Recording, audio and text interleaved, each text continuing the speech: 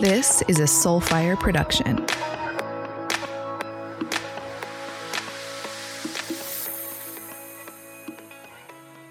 Hey everybody, today is a really special episode with my dear friend and business partner, Morgan Martin, her father, Mike Martin, and myself and my father, Randy Holloway. Morgan and I were chatting with everything going on here in the world and living currently in Chicago, one of the most segregated cities in the world. We thought it would be cool to bring our fathers together because both of us last week got to spend some one-on-one time with our fathers and just have some really cool conversations about how they grew up, what they witnessed, their experiences, what they barriers that they broke for their families, and what they overcame to give both Morgan and myself the lives that we have today. So Morgan and I were talking earlier this week and we're like, man, let's just have them on a podcast and share the love and the wisdom that they have and really see if they can offer anything to any listeners out there on how we can come together, how we can come from a more loving and compassionate space, and how potentially love and fatherhood could be the answer to everything that we have going on today. So that's what we talked about. You guys are going to get to hear from both my father on his upbringing and the life that he's created for my brother and myself, Mike Martin, his upbringing and the life that he has built for his family. They coincidentally both grew up with very little and created beautiful lives. They both went to University of Illinois, both had daughters at the same time, sons at the same time, and have been married for over 35 years, both of them, which is pretty incredible. So when it comes to leadership, mentorship, and for sure fatherhood, they are two people that I respect and look up to dearly. So excited for you to hear their stories, their thoughts on and answers on race in America today and how we can come together and how simply we can learn to be more compassionate, loving, and be more present. So I hope you enjoyed today's episode. Here we go. Welcome, everybody. We are here with Morgan Martin, her father, Mike Martin, and my father, Randy Holloway. So excited for you guys to hear from these amazing leaders, friends, and people that have made really important differences in our lives in unique ways. Morgan and I met in Los Angeles. How many years ago, Morg? 6. Yeah. And Morgan and I noticed really early on that we had a lot in common. One of them being our background in athletics. I played volleyball at Penn State and UCLA. She was a cheerleader at U of I. Same age. Both of us were very, very close to our brothers, very, very close to both of our parents. And our parents were still together after, 30 plus years of marriage and still madly in love. Both of our parents went to U of I. Both of our dads went to U of I. Her mom went to U of I as well, University of Illinois. And their paths were so similar. So it's almost like we were living these parallel lives, and we had met in LA, and her family grew up in Cincinnati, but they just so happened to move back to the south side of Chicago. And so Morgan and I moved back from LA to Chicago together to expand our business. And, with everything that's going on in the world, Morgan and I have been talking a lot about the difference that we already make and we are committed to making with bringing people together and highlighting more people's voices that are important to be heard, more people's stories that get to be seen. And one thing that Morgan always comes back to is just we have so many people we want to highlight. We will highlight. It is the impact that her dad has had on not only her life, but so many other people's lives. And, we were reflecting on Father's Day, and we know this is coming out a week after Father's Day, but my dad as well. Like, I am the person I am today because of my dad. So we're like, why not do a conversation with our dads? Mike is 60, my dad's 64. They're 4 years apart. They graduated 4 years, after each other at University of Illinois, similar paths, but both created beautiful families. So Morgan, I don't know if you want to share anything, intro your dad so we can hear a little bit about his background. Yeah, I'm really excited to have this conversation, one, because there's so many parallels between our families. And what really sparked this conversation for me is that on Father's Day, we got to spend some time together and actually reliving, and my dad even sharing and reliving with me, not only the way he grew up, the things that, in the ways that he was able to give back into not only his own community, but just literally, he's been my father, but he's literally a father to so many other people. And just really hearing from him, his story of growing up in DC, being raised by a single mom who I'm sure he'll share with you has a lot to do with why he was able to make the choices that he made, and really wanted to have him be able to share what it's like growing up in, especially at the time, one of like the toughest projects in DC, but still being willing to make certain choices that has literally not only shifted the trajectory of his own life, the trajectory of his brothers' lives because they followed after him, the trajectory of other young men and young girls' lives because he was able to mentor them because of the choices that he made. And then, of course, a huge part of who my brother and I are because of the choices that he made. So, Dad, I don't know if you kind of want to set the stage, I guess, with what it was like growing up in DC, what it was like with the mom that you had, who is really honestly an integral part of the story. Growing up in DC was extremely interesting for me. That's a good word to use. It was very interesting. And the reason it was interesting was because most of the families there, you may have seen one or two dads within a project area. And, they just went around. And so what you got as a learning things as a man, you either got from a older neighbor or a coach. And so my thing was, okay, even though I saw there was a lot of guys a lot of my friends that didn't have their dads around,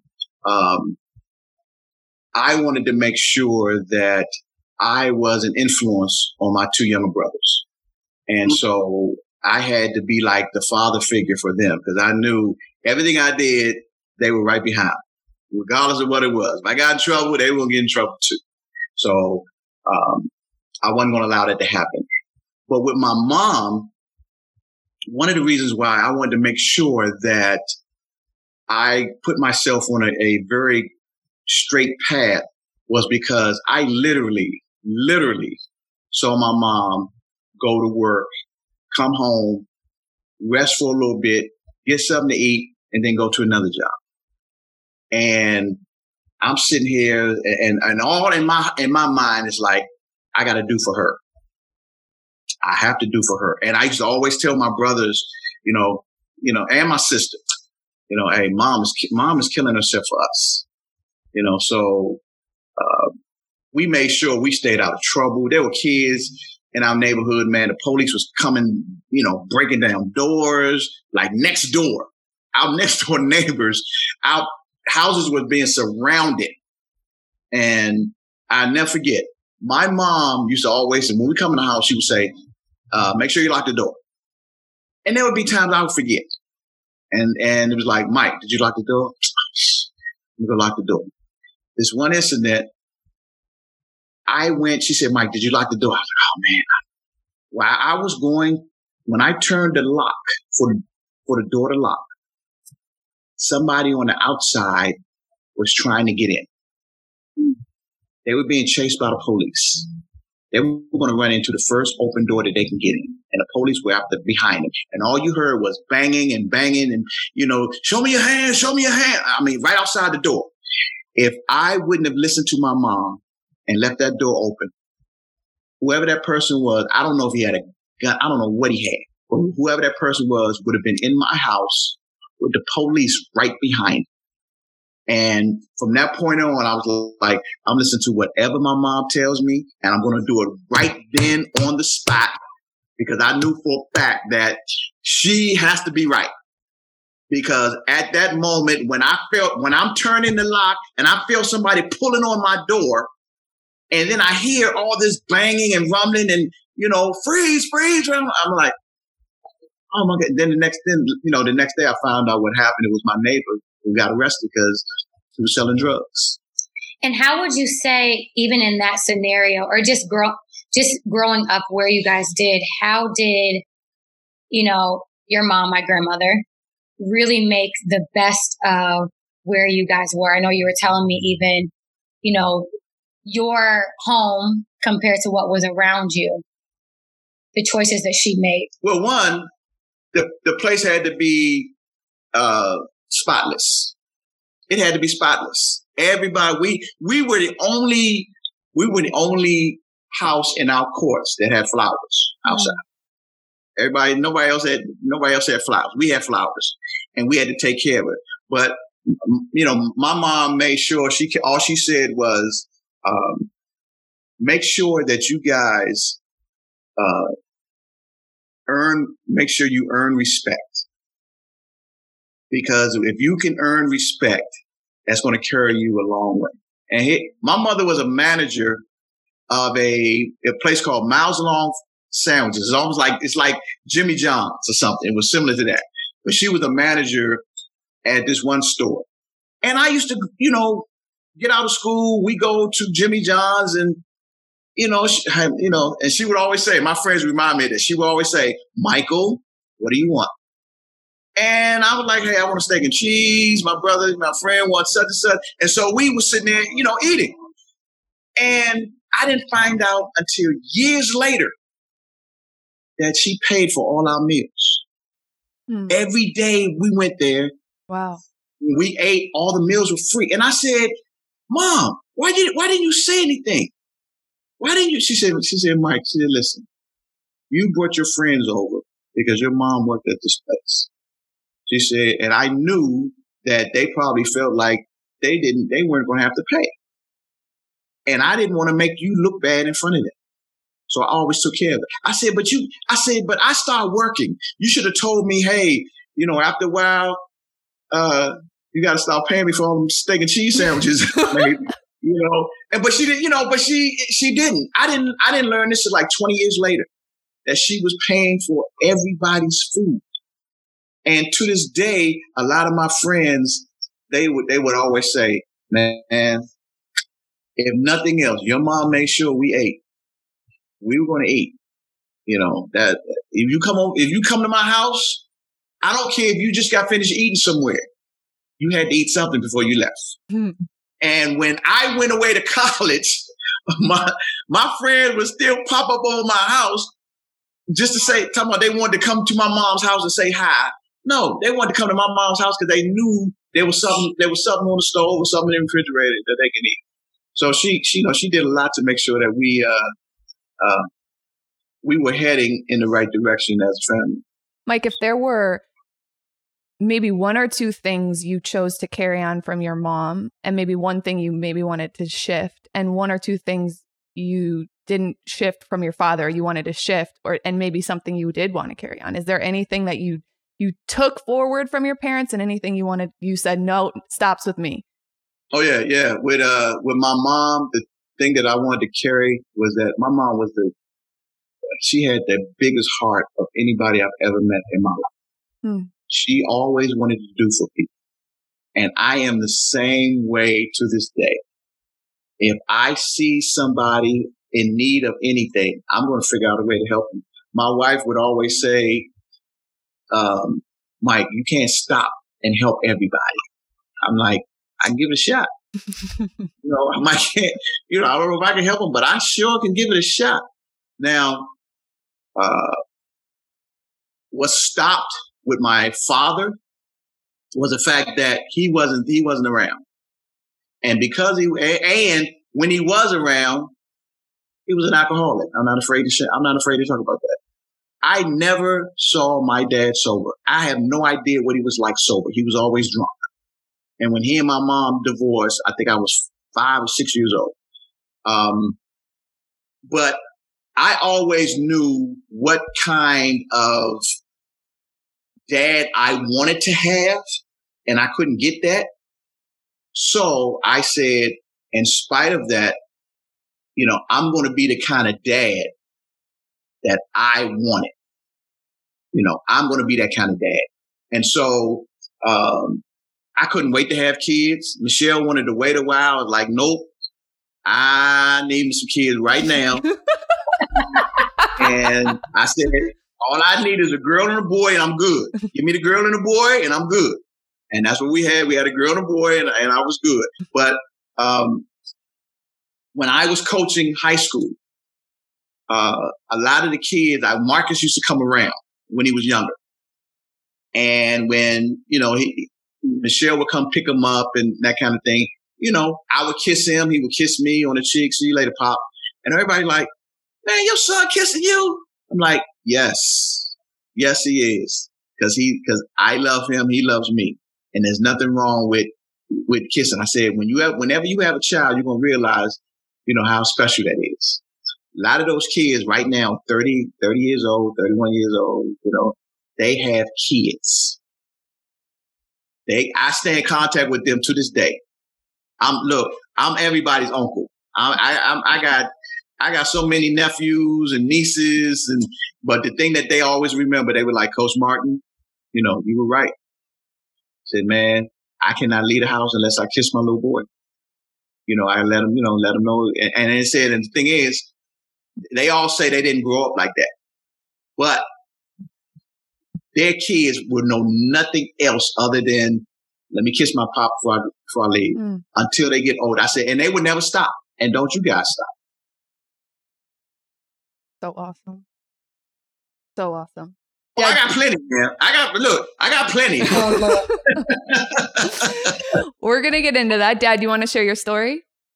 Sure. First of all, we do have a couple of things in common. My moms do rule the roost, period. I was very fortunate to have a father in my life, but moms rule the roost. And secondly, one of the things that we learned from our parents is that, and it used to bug Laura and Scott when they were little, we made sure that we showed affection in front of them.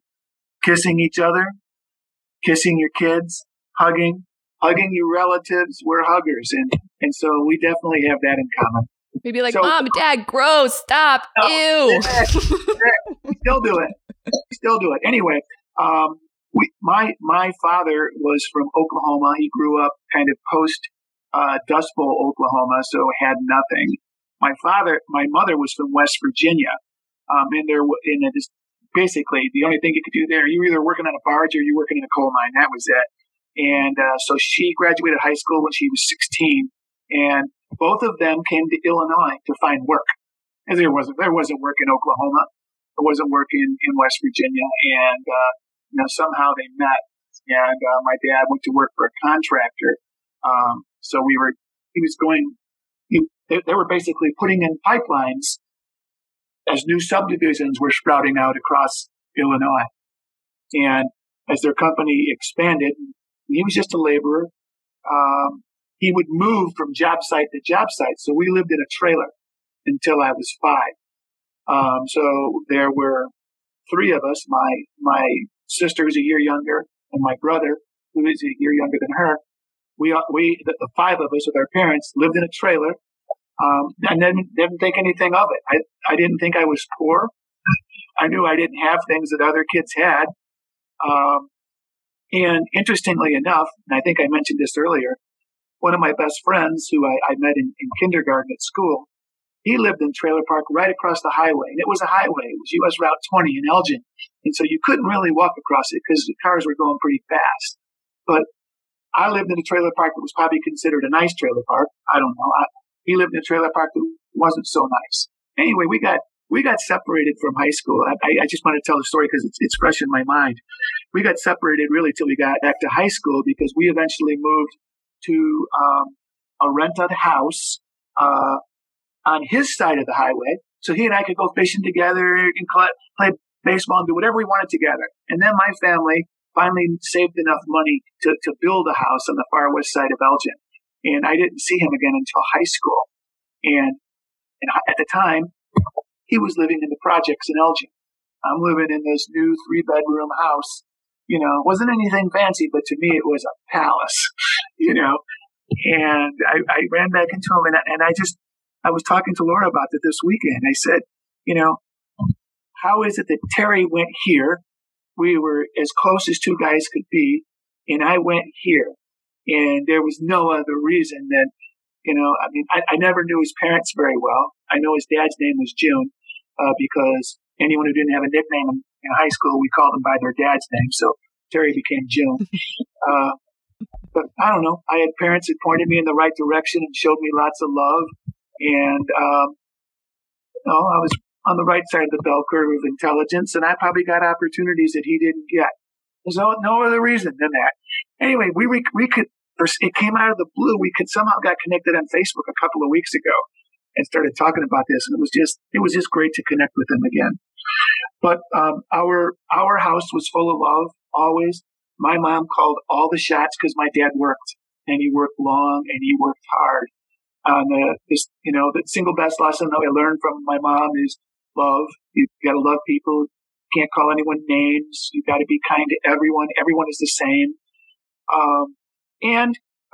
Though my dad wasn't much of a churchgoer, she made us go to church. And she didn't care which church. You just got to go to church. He said, you've got to get some foundation. And so as much as, we probably fought it as kids, that got us a pretty good foundation too. And, I was fortunate enough to end up going to a pretty good high school and didn't know anything about college. No one in my family had ever been to college.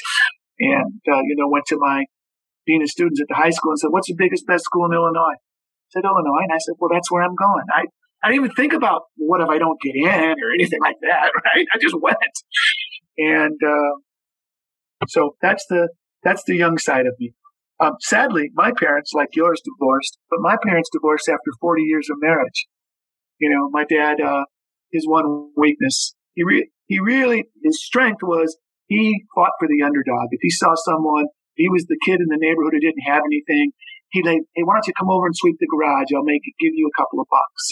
That kind of a thing. He was very much like that, when he was around. But, he also grew up in an era where, philandering, outside of the marriage was almost acceptable it seemed like to his cohort.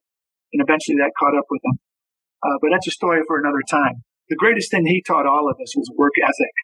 He said, if you work hard, even if you're just a kid from Oklahoma with a high school education, you can get by. And I apologize. There's another meeting that's been canceled there. He taught us that. My mom taught us all of love. That's amazing. So you both end up at Illinois, which is so interesting. So Dad, you were the first to graduate college from your family, correct? Mike, yes. Were you? Yes. Wow. Yep. Both from Illinois. It's a big deal. It's a big Mike, deal. Could you have gone to college if you weren't on a scholarship? Yes. Yeah. You would have figured my grades weren't the greatest, but I was decent. Yeah, no, but I mean, for me, financially, I remember. No. If I wasn't getting some money from somebody, no, that wouldn't happen. Yeah, I remember my mother went down for that, whatever you call it, initiation or orientation or something. And I remember her writing a check for my first semester of room, board, and tuition for $962. $962. And I thought, oh my God, how is she going to do this? Right? $962. And, got through that semester and the next semester and somehow got through the next year. And I worked every summer to use all the money that I had to go to college, but they still supported me. And that's the only reason I became an RA, because that got me the full ride at Illinois. Yeah. If I didn't actually get a scholarship, if I wasn't getting some type of financial aid from somewhere, there was no way. It wasn't going to happen. So, the scholarship was like a total blessing for me. Absolutely. When I tell folks that, man, I said, I'm prolonging bills as long as I can. I don't want to take on no personal bills. I said, guys a lot of my friends would go to college and then be back home in about 3 weeks. I'm like, what are you doing here? Like, man, it didn't work out. No, you got to make it work out. I went to work the next day when I graduated. There was no one of these, let me take a gap year. I went to work the next day. Right. Yeah.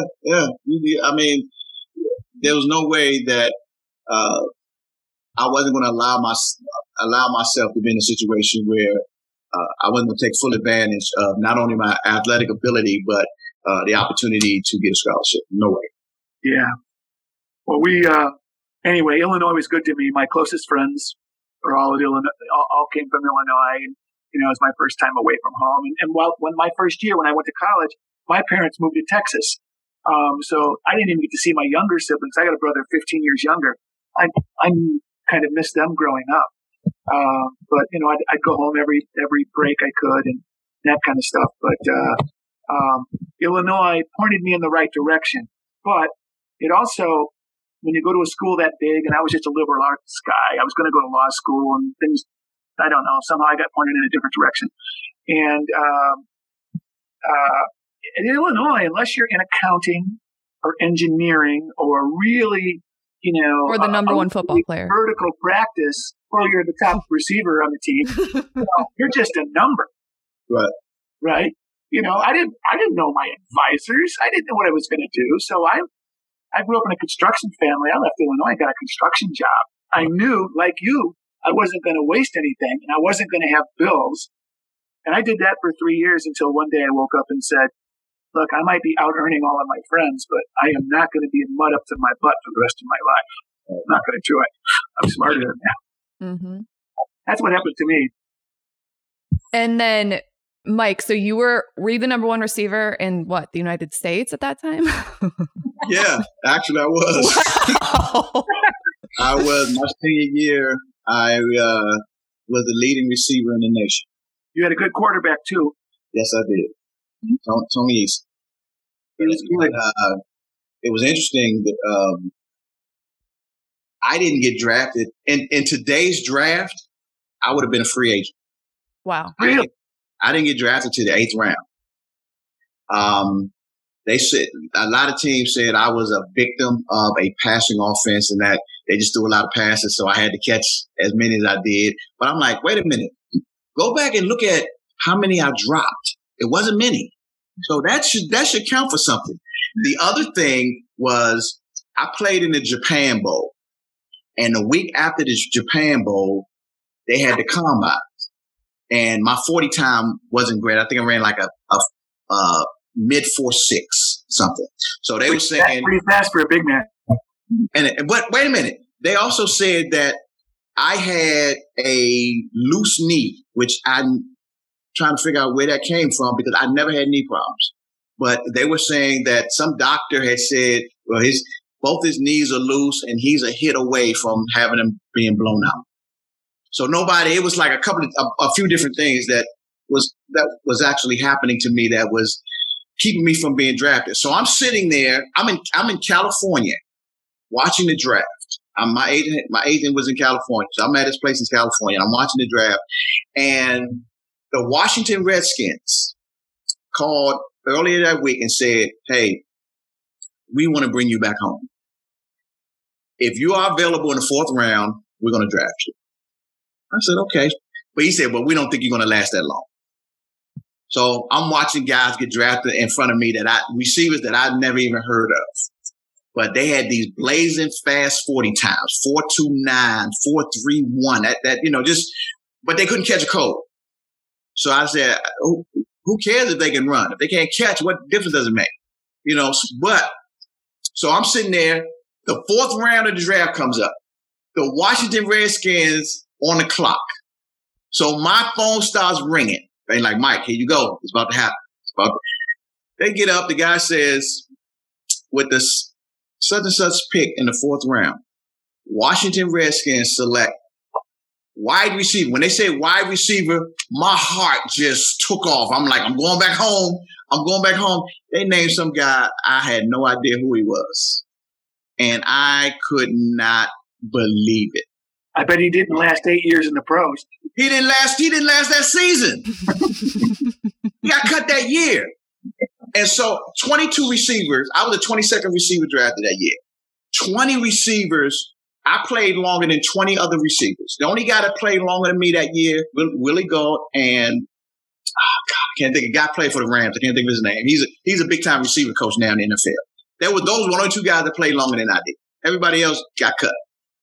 And for me to be a 8th round draft choice, And also, Laura, I led the NFL in punt returns. Whoa! 1984. I was the leading punt returner in the NFL.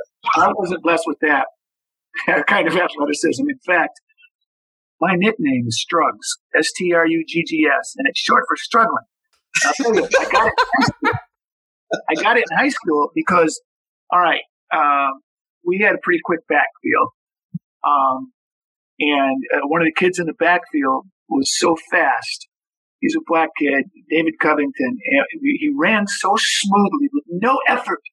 We called him Ghost because he looked like he floated when he ran. And I was always trying to keep up. And it just looked like Pigpen from Charlie Brown. You know, just dust flying, arms flying. And he would look at me and he'd run by me and he'd go, "Man, why are you struggling?"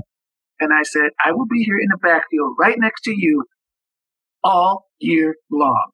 That's why I'm struggling." So he started calling me that, and I liked it. And rather than feel bad about it, I embraced it. And my wife calls me Struggs. All my friends call me Struggs, and it came from David Covington in football. So I was not blessed with your skills, but I had a lot of this.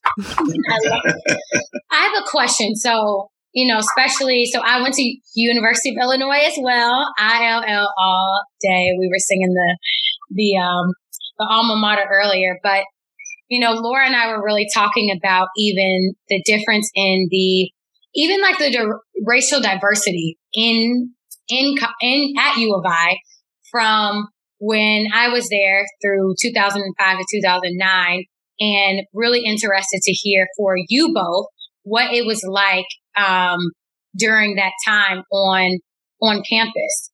I'm going to jump in here because when I was in high school, and remember I mentioned my friend Terry. He lived in the projects. They actually shipped kids in the projects over to the west side of high school to better integrate the schools.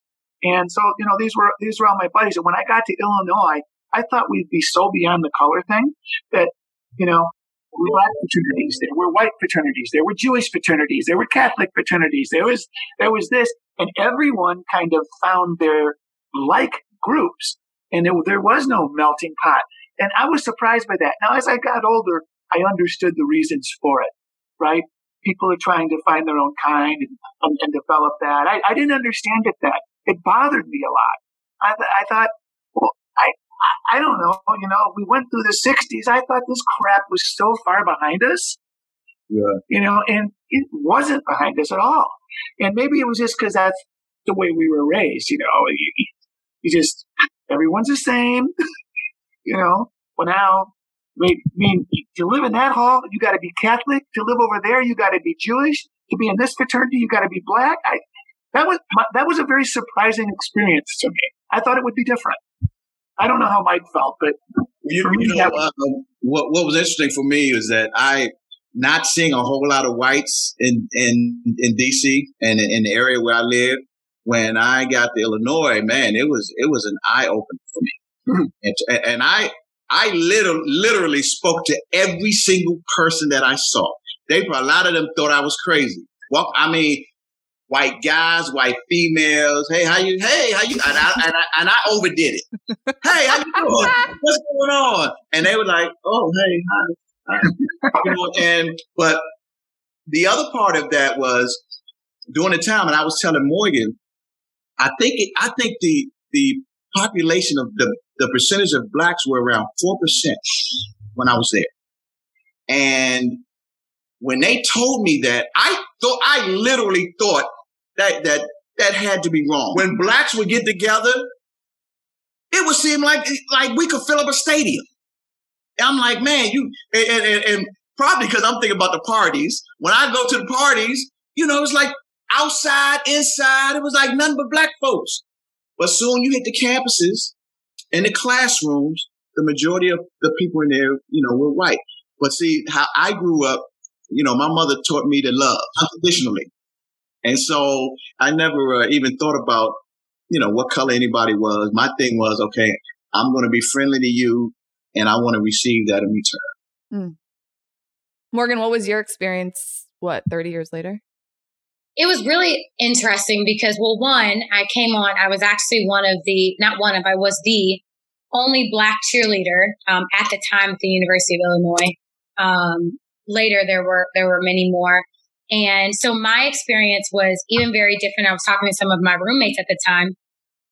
I had, outside of once you get out of the dorms, I had 3 Black females there, still some of my best friends to this day, and we lived together. But my experience of U of I was even different than theirs because I was always in positions to be amongst different groups. So being a cheerleader, I was, we traveled, we were in different arenas, you mixed and mingled, it was a different thing. And so similar to like even what my dad was sharing, their experience was a little more of like that. It was just like everybody was together. We had our parties, for lack of a better word. It was very separated. What was difficult for me is that, similar to you, Randy, that wasn't my vision of what college was going to be like.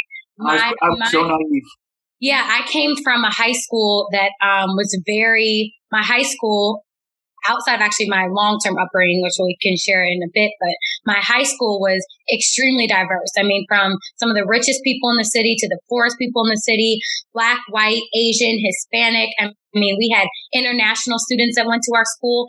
So I left this melting pot thinking I was going to a bigger melting pot to really find out that it was a lot of diversity, but it was segregated at the same time. Here I am, the only Black cheerleader. And honestly, and I'm so grateful for my coach. Her name is Stephanie Record, if she listens to this. I remember her before the tryout, honestly, just wanting to give me a chance because she actually was really wanting to have more diversity on the team. Mind you, I had never done half of the things that most of my other cheerleaders had done.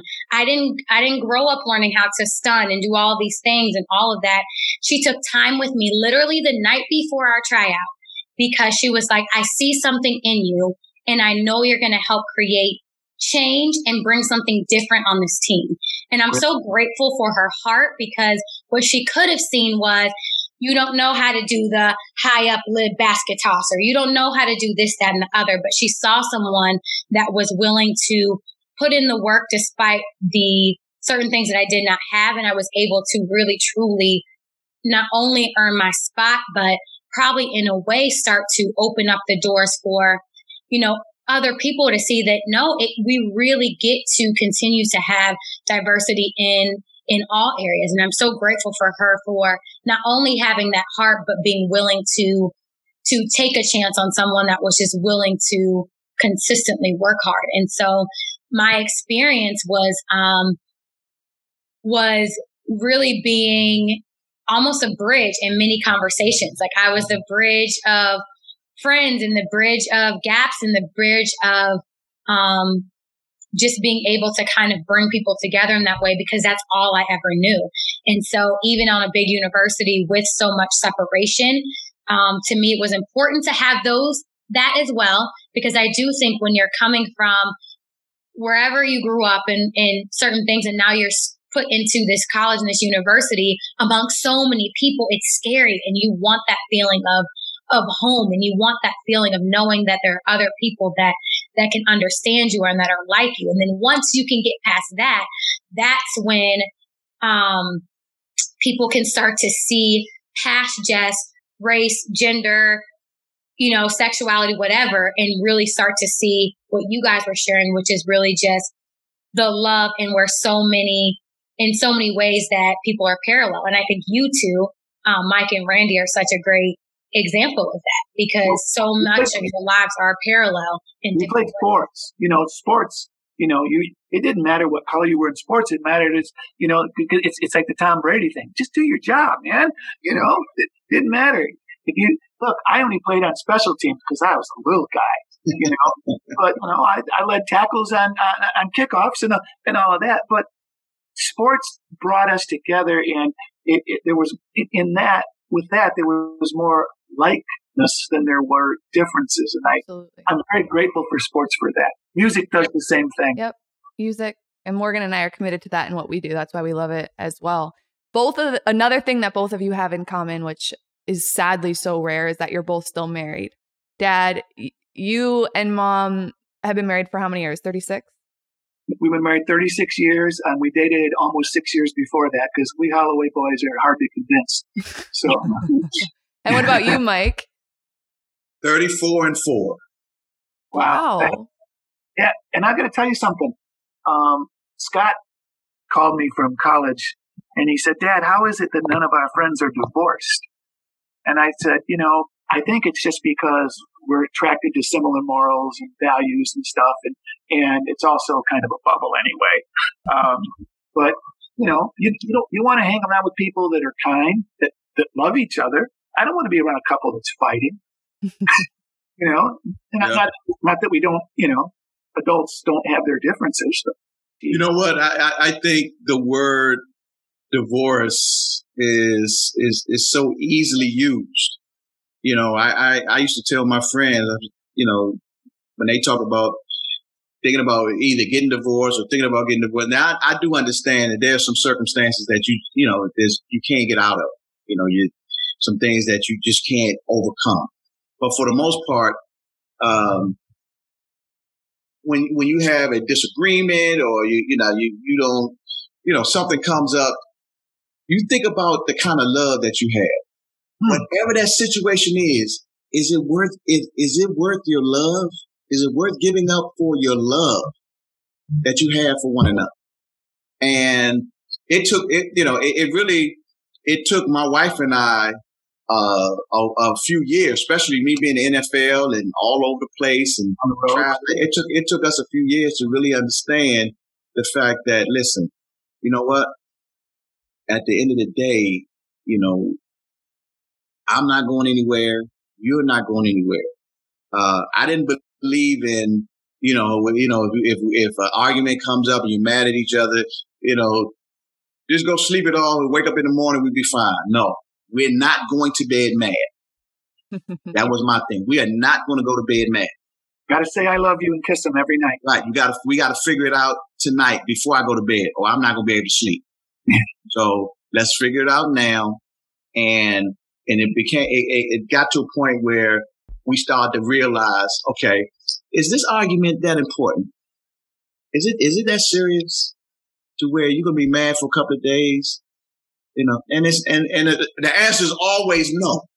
Always. It's always no. And so when I talk to a lot of my friends that, I have a friend now, he's about to get another divorce. He's his second one. And, he'll say, Mike, I don't know how you do it. I said, you know why? I said, you know why you have issues? Because y'all don't like each other. Yeah. That's exactly right. I like doing stuff with her. Right, exactly. She's got a torn ACL right now, so she can't do anything. And so the most we can do is walk around the block together, right? But before, we would golf together. Yeah. And, she'll all of that. You gotta like spending time together. Yes. A lot of people, they don't, folks don't like each other. You can love somebody. Because in most situations, you have kids and you love each other. She's the mother of my child, but I still don't like you. That's not our case. We literally like each other. We're like best friends. We love going on trips together. We we can go places and just enjoy ourselves and never have to worry about anything. Because one, she knows what I enjoy. I know what she enjoys. I know for a fact wherever we go, she's going to take a nap soon we get to the hotel. And I'm good with that. She's going to go right to the room. I'm going to sleep for a couple hours. Okay, I'm out. I'm gone. I'll be back in a few. But that's just us. You got to like her. And she never said, well, why are you going out now? Stay here with me. No, you want a nap. I don't. Take your nap, and I'm going to enjoy myself. And when I come back, we're going to go do something together. But and again, after being around each other for quite a long time, you start understanding what each other likes. Yeah, yes. You gotta like that person. Yeah, you do. We got a lot of friends who like to travel together in big groups, and Tina and I don't. I mean, we've done it once or twice, but that's not our thing because we want to be able to do what we want to do. I know what she likes, and she knows what I like, And frankly, I don't care what other people think about that. I'm old enough now to just tell them how I feel. Hey guys, I just don't want to go into that big of a group. Right. I'm in love with my wife. Right. So yeah, so I was really, really lucky that, you know, I dated her a long time and I got to know her family really well. And even though her parents got divorced too, there was so much love in her house. I mean, Laura loves all her aunts. My wife has 5 sisters. To see that tightness of a family, that was really important to me because I knew that we had common values. You know, she grew up in the Catholic Church. I didn't. I grew up in the Baptist Church. But I knew that we had very, very common family values, and very little was more important than family. I made a lot of work decisions around family. You know, hey, we want to transfer you to Dallas. Now that's not going to work for my family. How about San Francisco? Yeah, that's not going to work for my family either. You know, so I made some decisions that maybe cost us some money, but in the long run were so much better than for my family, because that was the most important thing to me, more important than the job. So the job does pay the bills. I will say, from my perspective, it's like, you know, you could grow up with all the things in the world. I got to see a lot of my friends that grew up with a lot more stuff than I had. You know, we grew up in a very wealthy side of town, and there's different sides of the town. And the one thing was, everyone still wanted to come to our house. We had the little house. Because there was so much love and everyone wanted to come hang out and sleep over and hang with the parents. My dad would wake up and make everyone pancakes because you just can't put a price tag on love. We had the smallest house of any of our friends. Laura had a friend with a house that sat on 400 acres and was 26,000 square feet. It had a gymnasium, an indoor pool, trout ponds, northern pipe ponds. It had everything. We got a 3-bedroom ranch in the woods. Everyone wanted to come here. Yeah. Because it's so funny. He's the same pancake. Anybody that came to the house, like. Now, Mike, did you put chocolate chips and peanut butter on them? No, I didn't. We got to upgrade. But I think it's so important. You know, Laura and I were talking the other day, and, you know, I was sharing, you know, I actually have quite a few friends that grew up without their dads in their lives. And especially with so much going on right now, I was watching this documentary Oprah did on OWN, and it was called, I think it was like Dark Skin Girl or Dark Girl or something along these lines. And so many women were sharing how when they went out into the world that they were, whether it be, you know, made to feel a certain way because of the color of their skin or because of the way that they looked or the way that they were shaped or this, that, and the other, and just sharing all their experiences. And there was this one woman that shared, she said, honestly, she said, there probably were plenty of people that either said those things about me or thought those things, but I grew up in a household of love.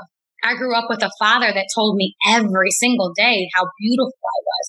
I grew up in a household where I was made to feel beautiful every single day, so that when I walked out into the world, the thought of even being ugly was like, to who? Because my dad says that I'm beautiful. And, you know, I tell my dad that all the time because there are so many things that sometimes you take for granted because you're used to it.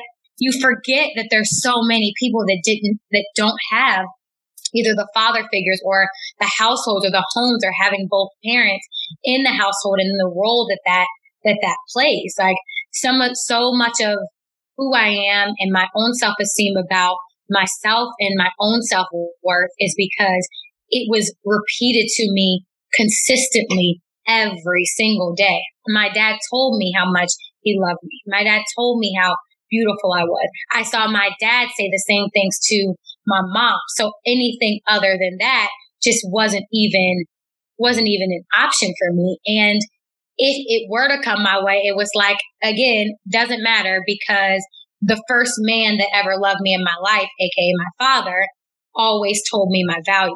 So I think that that's such an important thing that you all both did for both Laura and I, because our value of ourselves it starts at such a young age subconsciously. And I grew up not thinking anything different of myself than what my father said. So is that why I don't have any grandkids? Probably why he doesn't either. You got lots of. Oh, you do? Yeah. Sorry, from me. I don't have one from you. I need one from my daughter. I had a daughter first. Hey, anybody out there? Morgan and I are open, but they have to love us more than our fathers do. So good luck.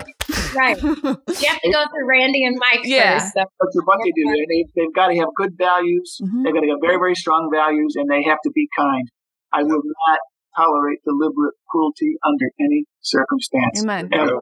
Amen. One thing I'll say, like to Morgan's point though, there's a lot of things I acknowledge my parents for, like just choices they've made. So my life was my life. I didn't, while I noticed that we didn't have as much as some other people, I always felt taken care of, never missed a meal. My dad was present at every single volleyball game. He wore a pink shirt. He was the dad for so many, he had the pinky wave in the stands, and just having a present father and mother that cheered for you and were there for you, period, is everything. And my parents gave me a global perspective. I traveled with sports. While I grew up in the northwest suburbs in Chicago, and it's one of the most segregated cities in the world, we saw everything. They made it it was an important part of our lives. Like I still back homeless after games. Yes, we went to the Chicago Bulls games. We were there for all the championships. But we would take all the extra food in the skybox after and go and feed the homeless for 2 hours every single time. And it was connecting with them, being with them, humanizing every single person, seeing so much. But I will say to this point is like the one thing that I remember about like kids and seeing families is I just never thought it was fair that they didn't have the love that I had. I was like, how did I get this much love? Like, it's one thing like, yes, we have to change education. Yes, we have to change so many things, but like, how is a kid going to focus in school if he's going home to a upset household that doesn't even have food, right? Like, there's so many things to shift, but like that love is like always close to my heart, and something I noticed at a very young age that I had that was extremely unique. And, one thing that I acknowledge both you and Mike for, Dad, is that you guys chose to be mentors to people that didn't have that love. And I think, that is so important. Like both of your values is to give back, to be mentors, to mentor kids that maybe don't have those parent figures. Morgan and I try with all of our centers to be a safe home for so many people, to feel love, to walk in and feel a sense of hope, to feel a sense of encouragement, to feel like, hey, if you don't have love at home, you have love here, right? If you don't feel good about yourself, you're going to feel good about yourself leaving here, right? If you didn't have confidence growing up, you're going to be confident leaving our building, right? So I just really want to acknowledge you both for giving us what we had, but also being willing to give it back. Well, anyone that came into this house, I know that they felt love, and they had to show love too. It was expected, right? That's just the way you are. So listen, I know this is about fatherhood. So, and Laura, I know I've told you this before, but you've probably forgotten. Do you know my proudest father moment ever? No. Oh, and we've had so many, you and Scott have had, academic honors and athletic honors and, your speeches and some of the great things you did in the neighborhood when, someone's house burned down or someone lost their dogs and all the things that you did. But you were in first grade and Scott was in kindergarten. And I walked into school one day and the teacher came running up to me and she was practically in tears. She said, I have to tell you what your kids did today. And they said there was a little girl in the neighborhood. She was on the playground, and she was kind of being teased, and no one was playing with her. I don't know if you remember her name, Laura. She was an Indian girl. Her name was Sarah. Yeah, and you and Scotty saw it, and you went over and started playing with them. And I get goosebumps every time I think about it. And and I was trying not to tear up in front of her. And I just said, and I came home and talked to Mom, and I said, okay, I know we're not done, but we got that part done. We got that part done right. And that was the single proudest moment I ever had as being a father, right there. Mm. And that I know we got that part right. Yeah, they something rubbed off. Something they got it. They got it. And you might not think about that little thing, but I just thought that little moment of kindness. Well, something Morgan and I have always had, and you guys we've all had that gift of influence. I've been an athlete. I've always been someone people looked up to. And with that, like, I choose to stand for the underdog because, if anyone's going to be picked on or need support, like Mike said, or can't stand up for themselves, or even at a moment like we have in our country today, like, I'm committed to doing my part because I know with my voice and who I am, I might be a woman in America today, but I'm a white woman in America today. And I know I can create a lot more diversity in a lot of places. And I know that I can use my voice in ways for other people. And I'm committed to doing that. I'm committed to standing up for people. And that's something that I get to do because of who I am and the influence that I have. And I've maybe that was just given to me through you and Dad. And, Mike, I know you're a mentor to so many kids and boys. And I don't know your perspective on what's going on in the world. And if you have any thoughts on it and how we can continue to heal and grow and move forward. One of the things that I always talk about is there's not enough compassion and love. If you think about everything that's going on, and I'll get to the point where the guy that got shot in the back in Atlanta, running away, they frisked him. He didn't have a gun, so they knew he couldn't do anything. Yeah, he had the taser. But think about this: if you had a little more compassion, you could have said, "We have his ID.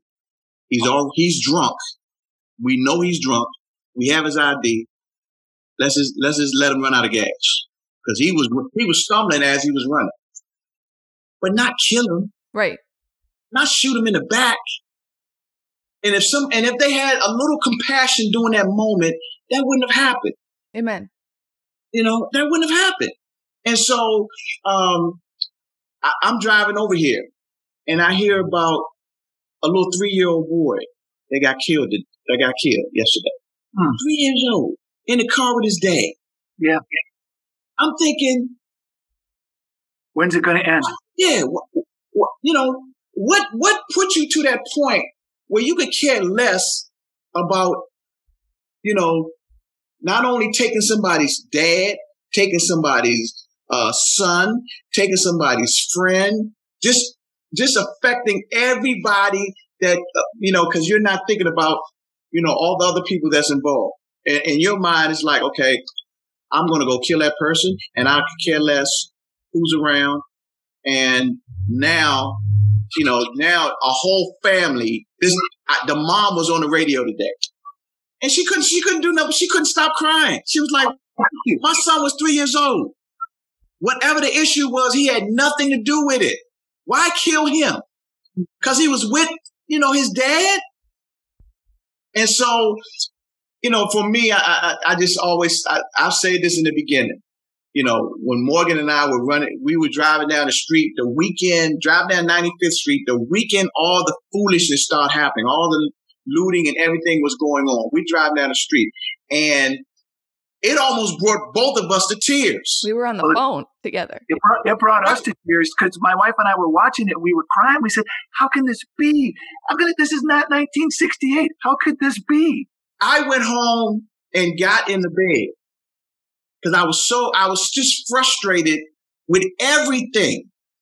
And I'm thinking, man, if these people had some love and compassion, they would understand maybe that store that I just broke into was a family-owned store that they need, they're going to need their store to operate, to live.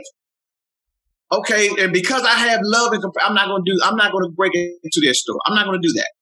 But it was all about them. We literally, and I'm not joking, I told Morgan, I said, Morgan, we got to film this. Pull out your phone and film some of this, because this is stuff that we're going to share years from now. Literally seeing like the stuff that we saw back in the 60s when they were doing all the rioting and all that kind of looting and all that kind of stuff. It's like it's happening again. I said, we got to videotape all this stuff. I don't think people really understand the fact that, man, love each other. Mike, Tina and I were watching the news the last couple of nights, and I don't know how many times we said, I am embarrassed to be an American right now. Oh, yeah. Embarrassed.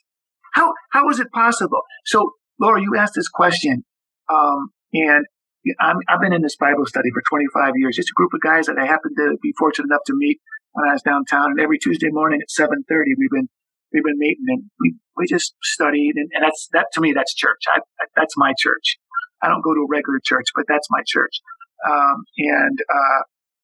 We got talking about this in our last couple of studies, and he said, guys, I said, something has to be done. I don't know what to do. I'm finding out things that I was so naive to that I'm thinking like, okay, just because I'm not prejudiced, that doesn't mean that doesn't mean that I'm doing enough, right? It means, do I have some unfounded fears in me? Sure. Do I have that? What can we do? So one of the guys that's in the group, he's actually a pastor at Grace Church downtown. He recommended this book. It's called One Blood. It's written by a black pastor. His name is John Perkins. This is the last book he's written. I think he wrote it when he was 88. I think he's still around. I think he's 92, but I think it was just published a year or two ago. And one of the things that he said is that this issue is so big, he doesn't think that it can be solved by people alone, that it needs the church. Now, I don't know if he's right, but I do know that in all my study of the Bible, I can break it down to two things. Love God, love man, right? Everything I've read in it, from front to back, it's those two things. If you do those two things, everything's going to work out. Yeah. So that's what the church has. So maybe that's what he means. He said you need the church to solve this. And Chicago has half the parishes that it had in 1950. You don't have that guy who's kicking you in the butt and saying, "Hey, Mike, I saw you do that. Take that candy bar back." We don't have that anymore. So I don't know, but I know that it's not right. And I know that if we do not understand how to love, we're not going to fix it. Yeah. And I guess that's my question. And because again, Laura and I even just sharing our own experience of growing up with the fathers we grew up with, growing up in the household, compassion and love wasn't ever something that I even thought about because it was just always around since birth. And yet there are so many that didn't have that and didn't grow up with someone to teach them love or to have compassion. Mm-hmm. So where or how can we in our own way, or have you all done in some forms, even in your own life? I mean, I know obviously being mentors and fathers to others, can we start to plant that seed of love and compassion to others outside of just us? Yeah, well, I mean, I do. For years, I was involved with the Off the Street Club in Chicago, but I was involved for 15 years, and I had to move on to do other things. And just showing up is half of it. Just being there to be, "Hey, kid, want to sit down? Let's read for a while. Want to play basketball? What do you want to do?" Just showing up is part of it. Yeah. Talking to people, finding out words that they find offensive that I had no idea were offensive. So I don't know, but I do know this love thing, Mike, and that's what you kept talking about, and that's what reminded me of this book, Parting Words to the Church and Race and Love, the Church on Race and Love. And I thought, well, yeah, you're nailing it. This is it. So you have to show it to everyone. It's hard, In 2000, in 9/11, I looked differently at an Arab walking down the street. Was that taught to me because all I could see on the news was bad things, or was that an inherent prejudice inside of me? I don't know, but I thought differently, So how do I say? Well, I have to love that man because he's a Muslim, and if he's a Muslim, I know he's full of love. So I don't know. I know that there's some things that the media has driven into us. It's hard to get out. Yes. It's hard to get out of it. So you gotta rise above it and stop watching some of that crap. Think about during the times of 9/11. Whenever I got on a plane and I saw a foreigner that looked like Taliban. Mm-hmm. There was no love in me, none. And I know that guy probably had nothing to do with anything. But in my mind, I'm thinking, has anybody checked this guy? Has anybody, find out if he has anything? Did he get checked down thoroughly? And I'm thinking, wow. I said, I wouldn't want anybody to look at me and say, okay, here's a black guy. Is he going to rob me? Is he, should I keep my hands in my pocket? And that moment I said, you know what? I can't allow stereotypes to create me not having love. Mm-hmm. I can't do it. I know, and it's hard, because if we sat down and talked to that guy, we might find out that, like us, he grew up with little and ended up with a lot. Yeah. He's probably an American, probably first generation American, probably struggled just like we did to go to school and to get ahead. Probably the exact same, because I'm convinced that there's more in common than there is apart. But instead, we thought the same thing. Yeah. So anyway, we're going to try not to think the same things. And, Laura, I remember when you first came back from LA, I don't think you quite had your head clear on what your vision was, but I know that it was centered around love, and once you started, getting your group together and meeting people like Morgan and so many other good friends, and I started to understand what you're trying to do. And so thanks for doing this. Nothing greater than being a father. Oh yeah. Nothing greater.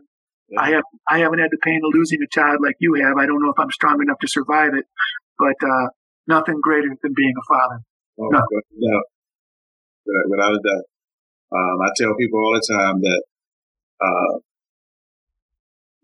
I've lost a lot of people, my mom, my dad, relatives, but yeah, it's hard. It's hard. It's a love that you cannot explain. You cannot. My grandmother, when my uncle died, he was wounded in the Korean War, and he was shot in the back, and so he basically walked hunched over all of his life, and he became an alcoholic, and he died, I think, when he was about 65. And I remember my grandma at the hospital telling me, when your child goes before you, it doesn't matter that I'm 88 right now. When your child goes before you, it's unnatural. And I remember that. I'm thinking, like, oh, that's my grandmother, 88 years old, still worrying about her little boy. Right? Mm-hmm. It's not, it can't be explained until you're doing it. Hardest job in the world and the best job in the world. And the only thing you can do is to allow yourself to keep those memories forever in your heart. We have his phone, Marcus's phone, is sitting next to our bed, and there's a picture of him and Michelle on the phone. And if that light goes out on that phone, I don't know what happens, but it'll go out, and I'll just touch it, and it would like just come back on and just light up the room, and I'm like, he's still watching. He's still, he's still keeping his eye on it. Real quick story. I'm gonna tell you guys this. I finally fixed my sound bar on my TV. I bought the sound bar, and I think I had it for 2 years and never used it because I didn't know how to fix it. I said, I'm going to fix this sound bar. So I couldn't find the remote for the sound bar. We picked up the couches, we pulled back the phone, we pulled everything. And along with that was our remote for our Netflix. Couldn't find either one. Michelle turned the family room inside out. Turned it inside out. And so a lot of times when I'm having trouble with anything, I'll say, hey, Marcus, help me out, man. Need some help. I'm sitting on the couch. This is how crazy stuff is. I'm sitting on the couch. Now, granted, we done turned this whole couch upside down, shook it, pulled all the seat cushions off. I'm sitting on the couch, and I'm saying, Marcus, man, where's the remote? I stick my hand in the side of the couch, and I pull out the remote to the sound bar. And Michelle looks at me, and I'm like, I said, I found the sound bar. She said, I hope the remote is close by too. I stuck my hand down there and pulled out the remote. And she looked at me and she was like, no. She said, Mike, I pulled out every single cushion in this couch. I said, I'm telling you. I said, I know. I said, but Michelle, what I didn't tell you was I'm sitting here because I wanted my sound bar on. I'm sitting here saying, Marcus, where's the sound bar remote? Angels are real. I stuck my hand down and just pulled it up. And all she could do was laugh. That's all she could do. She was like, nobody would believe this. Nobody. We literally took every cushion out of the couch and put it on the floor. And then I just stuck my hand down in the crease of it and just found it. I know Morgan asks Marcus for help all the time, and he's this huge guide for her vision and everything you guys are creating. You're wearing a shirt, Marcus Martin Foundation. I saw that. Yeah, that's right. Do you want to share with the world about Marcus Martin Foundation? It's pretty cool. Yes, the Marcus Martin Foundation. Basically, what we do is we provide college assistance for young people. I know we've done some in Chicago, we've done some in Cincinnati, and we've given out scholarships in DC, and we're going to continue to do that. The other thing is that we create free youth football camps for kids. We try to make. Marcus was a big believer in understanding the fundamentals of football at a very young age, because he knew he couldn't play unless he understood, how the game was played. And so he would always talk about, Dad, we got to go back and teach the young kids the proper way to play. And so when he passed away, that July, I had the first Marcus Martin Youth Football Camp, and we had it at his high school. And we pretty much said that this is going to be one of the things that is going to be his legacy. One of my teammates, Anthony Munoz, who's in the Hall of Fame. Anthony Munoz has a shirt company, a printing company. He does all his shirts because the kids used to call Marcus Sexy Munoz. And so Anthony used to always say, how's my son? How's my son doing? How's my son doing? And then when he passed, when I found out he had a shirt company, Anthony was like, hey, you don't even have to ask. Tell me how many you need. I'll do it for you every year. So cool. Dad, what do you want to be known for? I hope my tombstone doesn't says what Scott says it's going to say on it. He said your tombstone is going to say what? I guess I'm hard of hearing. No, you know what? I want to say that he was a really good father and a good friend and a good man. I love that. What about you, Mike? Except I'm not going to have a tombstone. I'm going to be cremated. Yeah, me too. I don't need all. Mine, yeah, neither mine. I'm not good. You can make me into a bench in a cool park or something. Have a party. Sorry, Mike, I cut you off. Mine is going to be simple. He was here. Plain and simple. He was here. And anybody that knows me knows exactly what that means. So they don't even. So you may have some people that may say, "Well, what was he talking about?" And anybody that's around will know exactly what to tell them, what that meant. Laura, when I say I want no presents, I want your presence.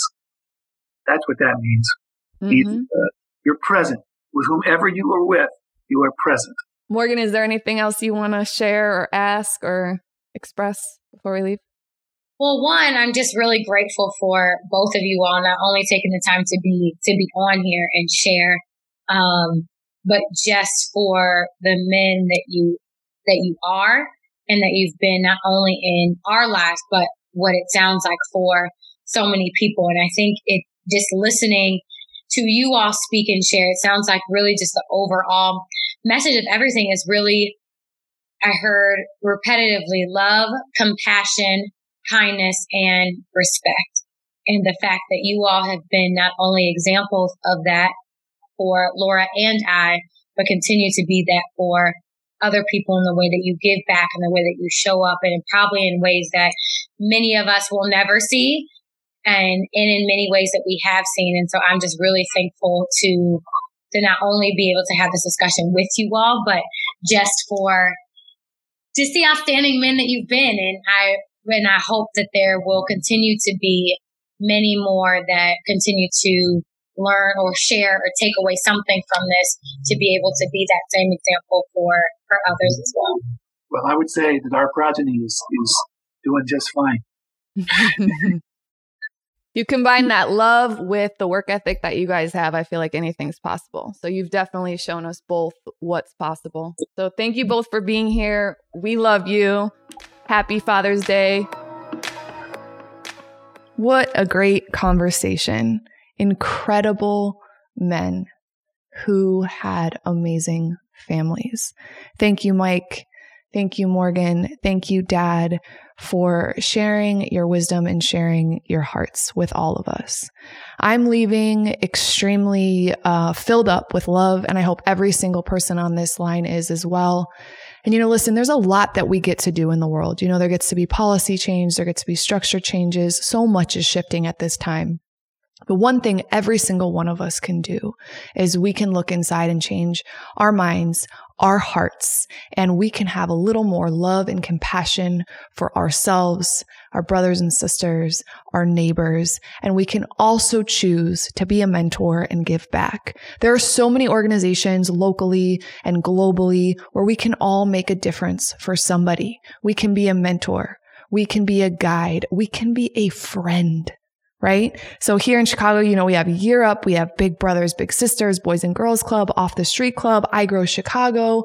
In LA, there's a place called Home, Casa. There's so many places to get involved with. My encouragement for every listener is to do something this week to reach out and be a mentor. My experience of giving back and choosing to be a mentor for others has filled me with far more love, gratitude, and wisdom than I could have ever given. And so that's my encouragement for everyone this week. I hope you enjoyed today's podcast with people that I think are just incredible human beings. Get out there, get active, and I'll see you guys next week. Thank you guys so much for listening. Please share this episode and DM us. We'd love to interact with you about all you learn and create from this. If you love this podcast, please go ahead and subscribe to get real-time updates when all new episodes go live. And if you can, please leave us a review. It will help us grow our community and our message to support more leaders on their growth journey. If you want to continue to hang out with me, follow me on Instagram at Laura E. Holloway and subscribe to my weekly newsletter at lauraeholloway.com for weekly downloads, blogs, upcoming workshops, events, and more. Stay aligned and make your move. I'll see you next week.